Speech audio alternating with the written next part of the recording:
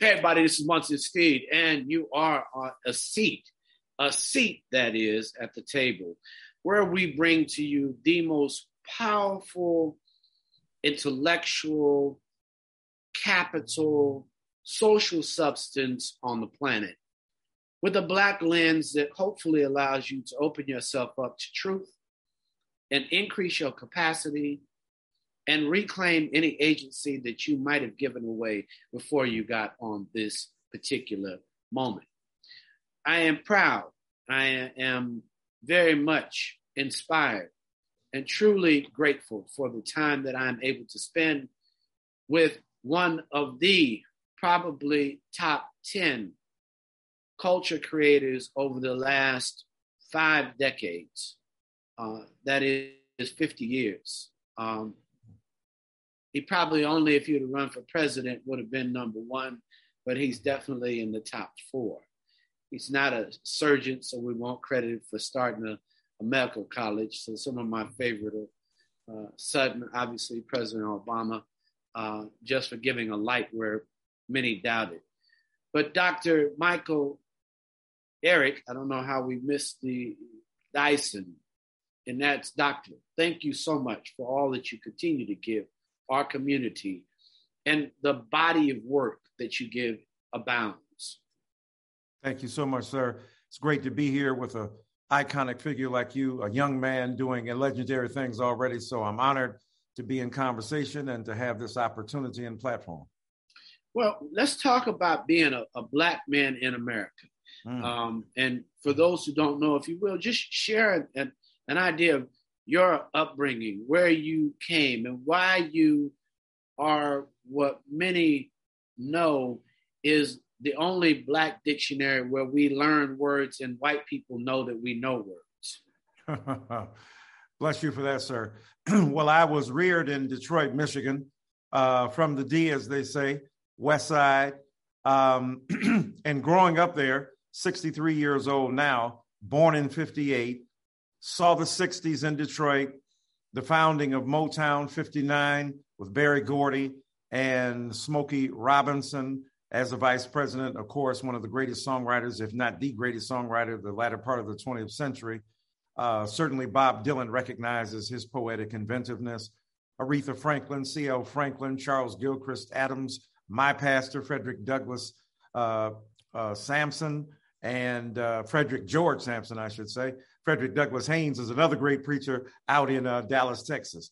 So when I came up in Detroit, of course, we were known as the center and seat of Black cultural production, but we were also tagged, the murder capital of the world. So here we are on the one hand, creating enormous, inspiration through cultural products, especially of singing, of gospel music, of secular music, of Motown driving the engine of Black cultural creativity, but also the political dynasty that would begin in, I think, around 74 with the election of Coleman Young. And then a lawyer, and I know, Kenneth Cockrell, who was Johnny Cochran before Johnny Cochran was Johnny Cochran. And Johnny Cochran was a dear friend of mine and an extraordinary barrister and lawyer. But Ken Cockrell, used those $15 and $20 words. He was a Marxist. He was radical. He would cuss out right-wing white supremacists, including judges, and then stand tall for his people. Those were inspirations to me.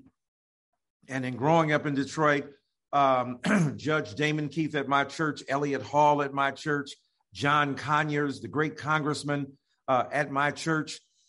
These were inspiring Black men, along with Dr. Frederick Sampson, who was the pastor of the church, a tall, 6'3", Shakespearean Black man, gave sermons without notes, quoted both Bertrand Russell and Shakespeare and W.E.B. Du Bois and Paul Laurence Dunbar in the pulpit, and had a sense of social conscience.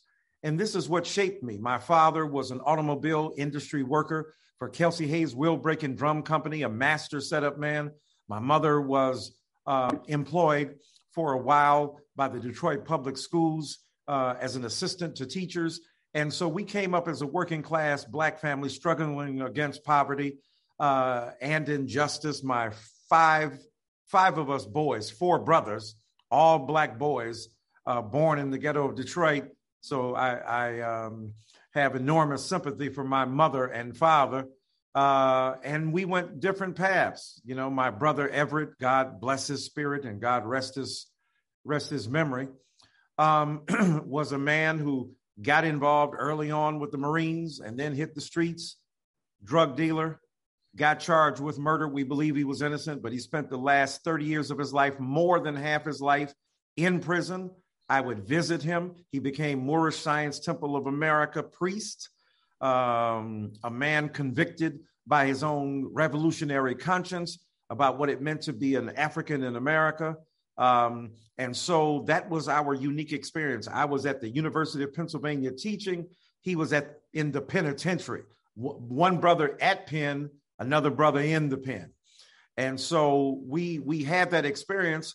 And when Soledad O'Brien did her first Black in America, they featured our story, the contradictory past. But what we understood, and as you understand so well, to be a Black man in this country means we are confronting both prisons and institutions of higher education, and both of them contain both rich resource and possibility, unfortunately, for Black men who before they go to prison may not know, may not understand, may not have been treated to certain forms of rigorous knowledge and self-reflection that they, ironically enough, are encouraged to pursue in prison. And many of us who go to institutions of higher education are nonetheless discouraged from the pursuit of that education in predominantly white institutions because of the lethal persistence of racial inequity. So that's my story. Been on the streets of Detroit. I didn't start college until I was 21.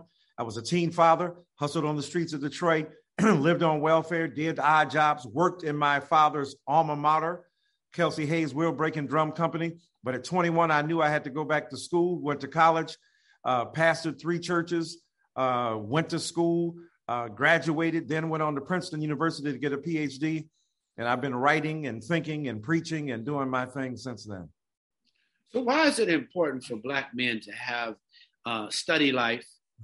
What are the top 2 books that you would, and just maybe add a third, that a Black man, if he's sitting there struggling, has not established his canon of literature to start his destination and journey inside, what would be your first message to him on what he should start reading and why? Yeah, that's a great question. Number 1, always for me, James Baldwin's, The Fire Next Time. An incredible book that conjures the social energy that is necessary for Black people to create a better future, but also names the bald, naked white supremacy against which we are arrayed, that we are opposed to, and finding ways in religion, both within the Black church, but also within the Nation of Islam, as he talked about it in that book, to grab spiritual resources, bring them to bear in a society that continues to look down upon us or marginalize us. So that book, number 1. I would also read The Invisible Man by Ralph Ellison. That novel sets out for us, Black men up against the impulse to see us or not see us, to render us invisible, to render us persona non grata. And then thirdly, I would read Toni Morrison's Song of Solomon. I remember I had that book in my hand when I was kicked out of my apartment with my then pregnant wife.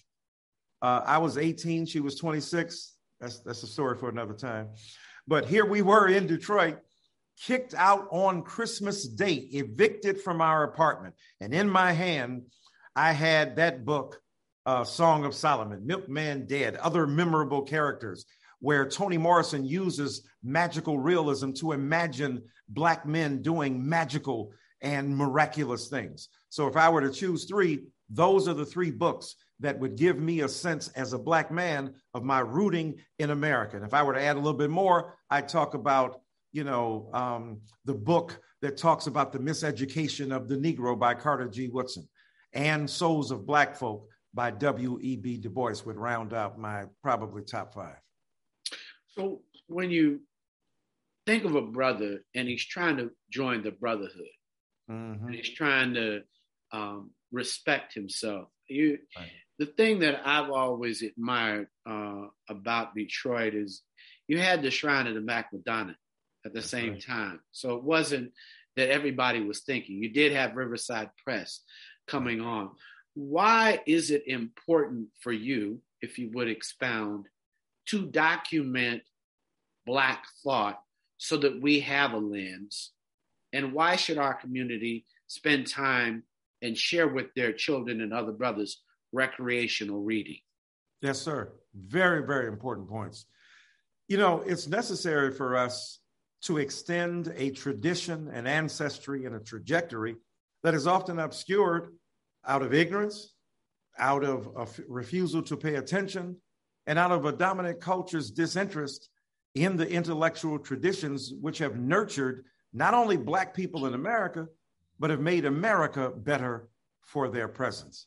So the reason it's necessary to focus on them is because we have to recover them in some instances, strengthen them in other instances, and make sure we know. You mentioned Riverside Press. Think about Dudley Randall in Detroit, Michigan. Think about that intellectual tradition, so rich and resourceful. Black poetry, Black essays, the League of Revolutionary Workers, Drum, right? Think about the Black workers that came together studying critical self-reflection through the lens of a progressive political outlook.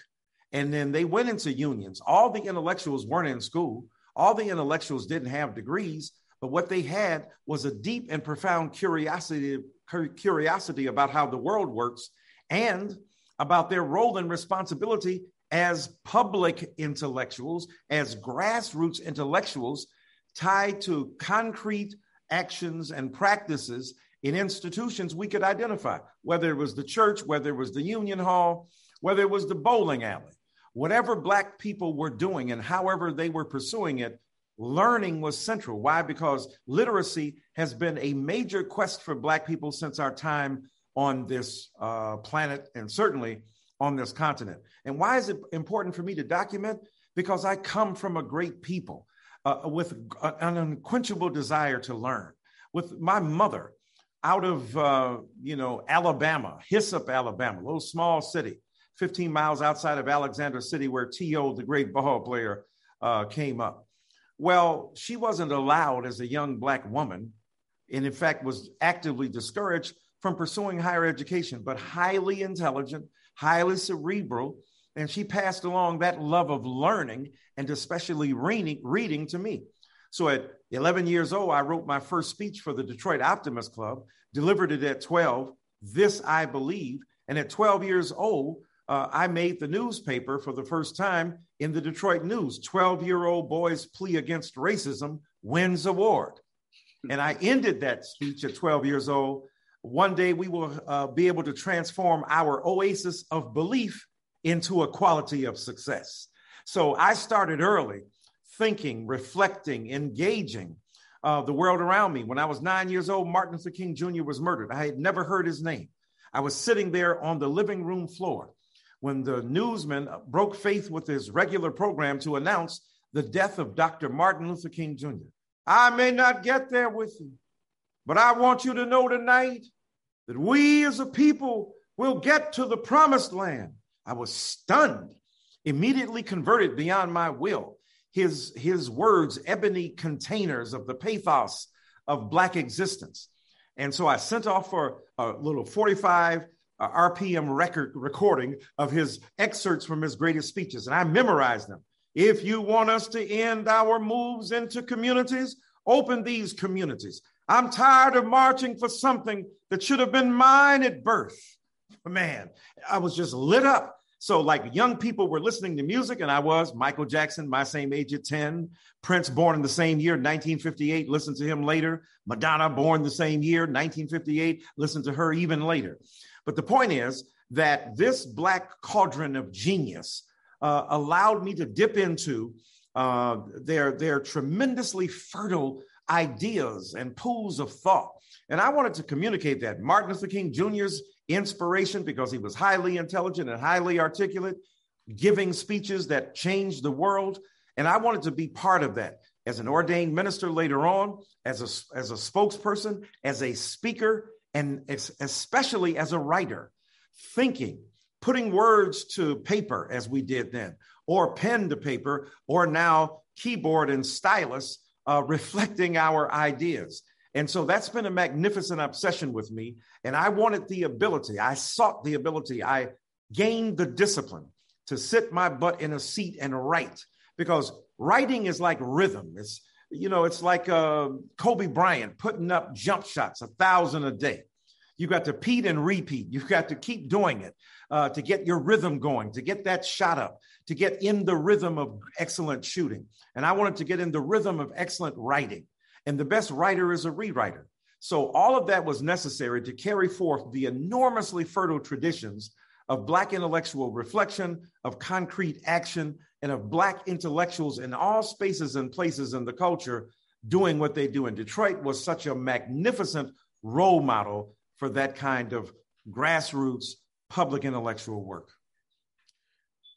Let's talk about Black men and the idea of having a spiritual life. Why should one require of oneself a relationship with a higher power, a God, a Allah, a Jesus, a Buddha?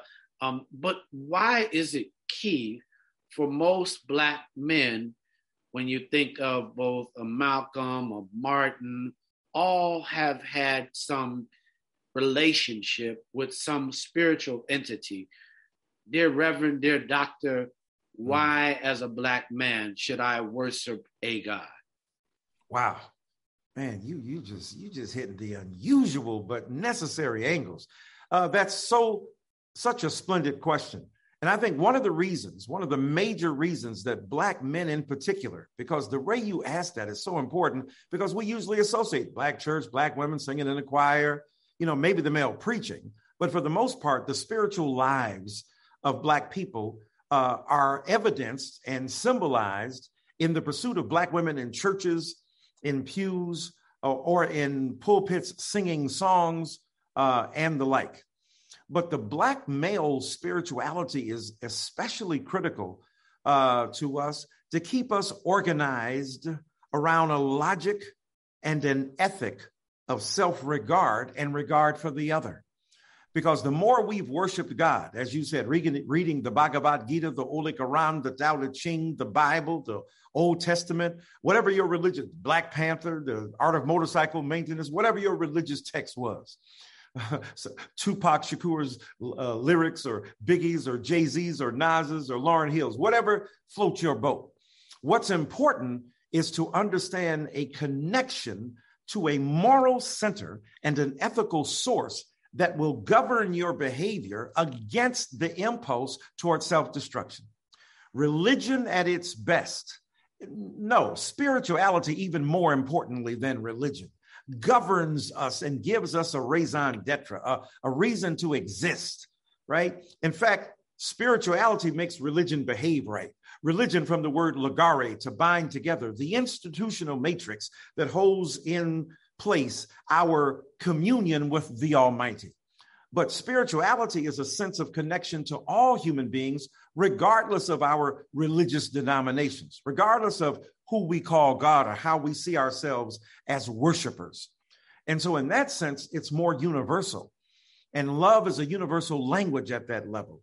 And so it's important for Black men to have a connection to something bigger than themselves, a spirit, a driving force, an animating force that overrides the material interests that we have, so that those don't exhaust who we are as human beings. And to have a spiritual connection gives us a better sense of our fellow human being. I remember the late, great church historian James Melvin Washington said, some of us go to church to love God instead of our neighbors, right? So at our best, religion propels us into social movement and mobility and intimate space where we encounter each other and learn to affirm each other.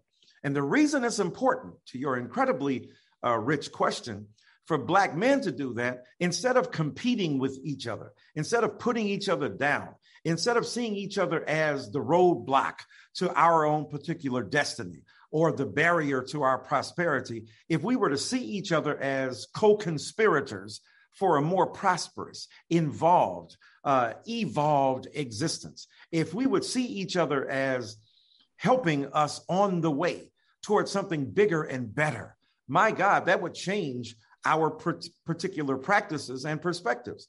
We wouldn't feel that we'd have to murder the next guy, put the next guy down, feel that we got to eradicate that person's presence or wipe out their entire existence, either literally, metaphysically, or metaphorically. We wouldn't have to do all that stuff. We could embrace each other and love each other. A spiritual home and a spiritual ritual, a practice of prayer, of reflection, of meditation, is extremely important in giving us that sense of connection to the other, the ultimate other, God, if we see it that way, or even if you don't even believe in God, to see yourself connected to other human beings, vertically, if you don't have that, and at least horizontally, an appreciation for the other, that is the human being that occupies space on this earth and breathes right beside you. Thank you for that. You've got the agency that we have as Black men, and we want to be accepted. And there's a level of mental illness and emotional lack of empathy that we have for each other. Right. The anger management issues that we have, the paralysis of what self-doubt and lack of appreciation for this society has left us mentally. Right. How have you, if you would share, because you're in academia, but clearly know that there should have been a bidding war for you to move around, given all that you have to not just accept where it is, but clearly whether you wanted to be at Harvard, it should be your choice. Whether you want to be at Howard, it's your choice. But mentally, how have you done battle and been able to continue, if you would, share some of your moves and why emotional, if you'll use an emotional language, why we should be able to cry together, why we should be able to show our vulnerability as men out loud? Yeah, no, that's another profoundly provocative and insightful question. Black men's emotional lives, have been hidden and masked from the broader world in terms of the intimate networks of association and affiliation that sustain us. The ones that are externally seen to the world, a fraternity, a gathering of Black men in a civic group and the like, even those are distorted through the lens of a culture that doesn't understand how important those forces and functions were in our lives. But for those men who don't even have that opportunity, that elite access generated around a fraternity or a civic organization, there is the sense of connectivity to each other and figuring out what we do to forge those connections to maintain our mental and emotional health. Y'all gonna make me lose my mind up in here, the late, great DMX said, Brother Earl. And so we know that there are spaces and places that are alien to us, that make us feel marginal, that make us feel as if we don't belong. And we have to negotiate those. We don't have the luxury of retreating from those spaces of alienation because we live in a culture where we are compelled to work, to play, to live, and ultimately to die. And so we've got to find ways to forge connections of spiritual strength and of emotional and mental stability, because the relentless assault upon the Black psyche erodes self-comprehension, self-understanding, self-love, and self-regard. This, I believe, is a tribute to younger people who have taught us the need for that and given us permission to say to each other, let's be vulnerable. We can all be like the OJs. Last night, me and my woman, we cried together, right? And so to talk about that, I mean, how revealing was that of a song? Oh my God, what's going on with Eddie and them and Walter? What are they doing? Yes, we cried together and then we made love, right? So that there was a connection between the cleansing of the emotional palate, clearing way for the intimacies of the sexual appetite. And so instead of Viagra, we had a good cry, though some of us may need both. So the point is that it is extremely important to understand the way in which the mentality of the Black psyche, right, of the Black mind, the mentality, the approach, the mindset is often contingent upon finding ways to remain stable in the midst of a destabilizing, punishing culture. How do you think well about yourself? How do you continue to get up every day and believe that you have a purpose? How do you understand that despite what the society says about you, you are not what they say? I remember when I was a young man on vacation in North Carolina, and I saw another younger man who was a preacher, not yet famous internationally as he would grow to become, still living in West Virginia, not before he moved to Dallas, named T.D. Jakes. And he was on a television. He said, you might have done what they said you did, but you're not who they say you are. I said, wait a minute. That ain't no regular preacher right there. Slow down. That brother saying something that is psychologically powerful. And a guy like a T.D. Jakes, like a Manuel Scott, like a Frederick Douglass Haynes, like a Frederick George Sampson, like Gina Stewart, but we're talking about men, so I name mostly them, or Emily Towns. Those figures have helped us understand that our mental state is closely connected to our ability to have healthy self-regard. And that healthy self-regard is often nurtured in cocoons of intimacy in churches, in temples and synagogues, in the homes of human beings who worship an almighty God, but also who understand the necessity for Black self-love, Black self-regard. It didn't start with Black Lives Matter, though that's important, right? No matter how hard you try, you can't stop me now. Say it loud, I'm Black and I'm proud.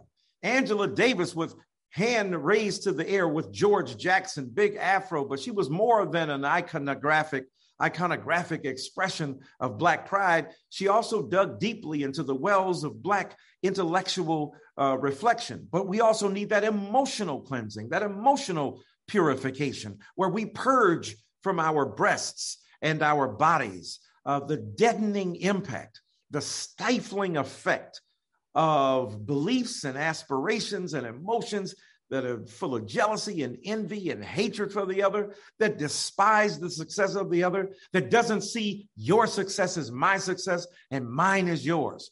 So that mental stability is extremely important, and we've got to practice it. Prayer is important. Self-reflection is important. Talking to a therapist, if you got enough money and resources, is important. Thinking you a man and you're going to handle it by yourself and you don't need nobody else to help you, that's poisonous. That's unnecessary. We need to love each other, cry with each other, open our hearts to each other. Because if we cried more, we'd kill less. If we expressed our vulnerability more, we wouldn't have to target another brother and see him as the embodiment of everything that I despise. So the mental and emotional are crucial to the maintenance and preservation of a healthy sense of self and other as we continually strike out for new territories of progress in this country. Well, let's talk about studying you. Let's talk about studying you. Your first book, title, why you wrote it, and why Black men should read it. Wow. Well, my first book was Reflecting Black, African-American Cultural Criticism, 1993. And I wrote that book before I had actually sat down to publish my dissertation. So I was like, well, daggone, if my book is coming out in June and it's now like March and April, I got to get the PhD. So, I wrote a prospectus, handed in the prospectus. They, interrogated me for 2-3 hours at Princeton. And then they accepted my dissertation proposal, which meant now I could take 2 and 3 and 4 and 5 years to go off and write it. I said, you accepted it? They said, yeah. So I reached under the table, pulled out my dissertation, threw it down and said, here it is. There was an audible gasp in the room like, oh my God. I can remember Aubrey Hendricks, who's now a well-known biblical scholar, went, darn, let me just say that other word. And so he said, GD, oh my God. So I took a chance on myself. I risked the belief that what I wrote was worthy of being recognized by my mentors and by a panel of scholars to suggest that this work was worthy of receiving the ultimate degree in my field, the terminal degree of the Doctor of Philosophy, the PhD. And so, that put me on a road to study, to think outside the box, and to reflect on our culture. And so along the way, because my brother was in prison and I needed money to support him, so I write articles here and write essays there and the like. That's how my first book kind of came together, out of necessity. People invited me. I wrote and responded. Had Rolling Out been available then, I would have been writing for Rolling Out. So the thing is that because of those available literary organs, I was able to practice my craft. So that first book was created as a result of many of the articles and essays I wrote for law reviews and for local free papers. I began to write for the Hartford Advocate in around 88 because I had left Princeton for 3 years of graduate school and then went to teach at Hartford Seminary and run an anti-poverty program. And I said, there was this new invention called the CD, the compact disc. Now, y'all young people now think it's old and my God, what the heck is that? But trust me, when I was coming up, 1980s, mid 80s, this new thing called a CD, it's not a record player. You don't get the pop, the hiss, the scratch of the stylus unraveling the lines on a compressed wax album. Dadgum, you got the clean sound of a compact disc with a laser beam reading the encoded material. So that was new, and I wanted some. And I had to save some money to get it, and I was a poor graduate student. So when I wrote for free for this newspaper, they would send me free copies, review copies of the music to review. So I tell my son, I tell all of my children, find something you love to do that you would do if nobody paid you a dime, and then find a way to get paid for it. And so that's what I tried to do. I love music. I love listening. I love going to see Luther Vandross and Anita Baker in concert, Karen White in concert, Freddie Jackson in concert. So I wrote reviews so I could go see the concerts, and I wrote reviews of the music so I could get free CDs. So necessity really is the mother of invention. Out of that, I created my first book, and I ain't looked back ever since. I've been always trying to balance serious critical engagement with the larger world of scholarship, plus the kind of public expression of ideas in ways people can understand and therefore engage them. Because I started school later, I was not bewitched by the belief that I had to write for other scholars, that my main audience was other thinkers who had a similarly narrow training for whom I spoke. No, from the get-go, I knew I was speaking for the broader audience, for the people in the galleys, for the folk who didn't get a chance to go to college, and how could I translate that learning into acceptable forms of expression that some of them might understand and that might be useful to them as they negotiated their lives in this culture. So that's why it's important for me, my first book down to my 24th book, to continually put stuff in there that will challenge people, that will cheer people, that will comfort people, that will make people uncomfortable, and then force them to think about the issues about which I write. The last question, I was hanging out one day. Clearly, I put on a Detroit suit on a Saturday. Had no reason, just spiritually, this ghost came in the room, right. Said put on a suit. And I mean, it's a straight suit in Detroit. It was beautiful blue. It had green stripes, and I had a green and blue check suit on and had it custom made, and couldn't get it off. I just couldn't. So I said, it's Saturday, I'll need to wear it. Somehow I still took the suit and took it off and put it back on. And then my team calls and said, you got to interview somebody. You might know this person, but I said, well, darn, I got the suit on. I got to go interview him. Who is it? They said, you don't need to know who it is, but you're going to want to be in the room. So I still have no idea. I said, well, let somebody else do it. And I had no clue who it was. And finally I get there and they say, you got 15 minutes. And I'm at the hotel in Chicago with a suit on a Saturday. I'm the only person dressed up in a suit. And it's Kama and Maya Angelou. And she was there for his foundation's fundraiser, and they say you get one question. And I say, well, very nice to meet you. And then, she's so regal, she starts to flirt with me. You've got a wonderful suit on. You look so handsome, She just understands everything. She takes a little oxygen. And I say, well, I only get one question. And you're next to a wonderful brother, and you've been hanging out with the president. And I said, if you could tell all Black men one thing that they should know, what would it be? And so I'll ask you that same question. If you could talk to all Black men right now, what would you tell them? Wow.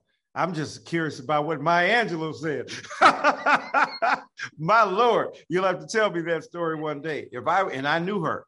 We would sit at Susan Taylor's home in Sag Harbor and trade country music lyrics with each other. Been down so long, down, look up, and blues, down, looks up to me. And then we would sing some of those country songs. A man complaining about his wife cheating. He said she had a ring on her finger, but time on her hands. Or he said, one of them said, if I would have killed you when I met you, I would have been out of jail by now. So we had great fun in talking about those lyrics. But if I were to tell Black men one thing, if I were to share with them one thing, I would say to them that the ultimate expression of the human being, the ultimate point of drawing breath and having blood flow through our veins, is the ability to embrace each other and the God who made us in love. That is my word. Love is the ultimate manifestation of both the higher purpose of our existence and the ability to forge community here on earth. And if you can find that meaning, not the namby-pamby, not the saccharine, not the, eros-driven conception of love, but love as the ultimate ability to embrace oneself and the other and see us both tied together, as Dr. King, quoting Howard Thurman, said, in a single garment of destiny. If we can find that resonance of love, that is what I would tell them. And I would end by saying something that I came up with in a phrase I first uttered in 1992, that justice is what love sounds like when it speaks in public. So the love I'm talking about is manifest in the world as justice. That's wonderful. She said, forgive yourselves. I would tell all Black men to forgive yourselves. The women have been taken away from you, and there was nothing you could do about it. They still take life away from you, and there's nothing you can do about it. So forgive yourself. That's a great word. Yeah. I want to thank you, Dr. Michael Eric Dyson, for the love that you've given us Black men today here at A Seat at the Table. Thank you so very much for those extraordinary questions. I can honestly say I ain't never been asked them kind of questions in an interview in my 35 years of doing this. So God bless you, my brother. Thank you. Mm-hmm.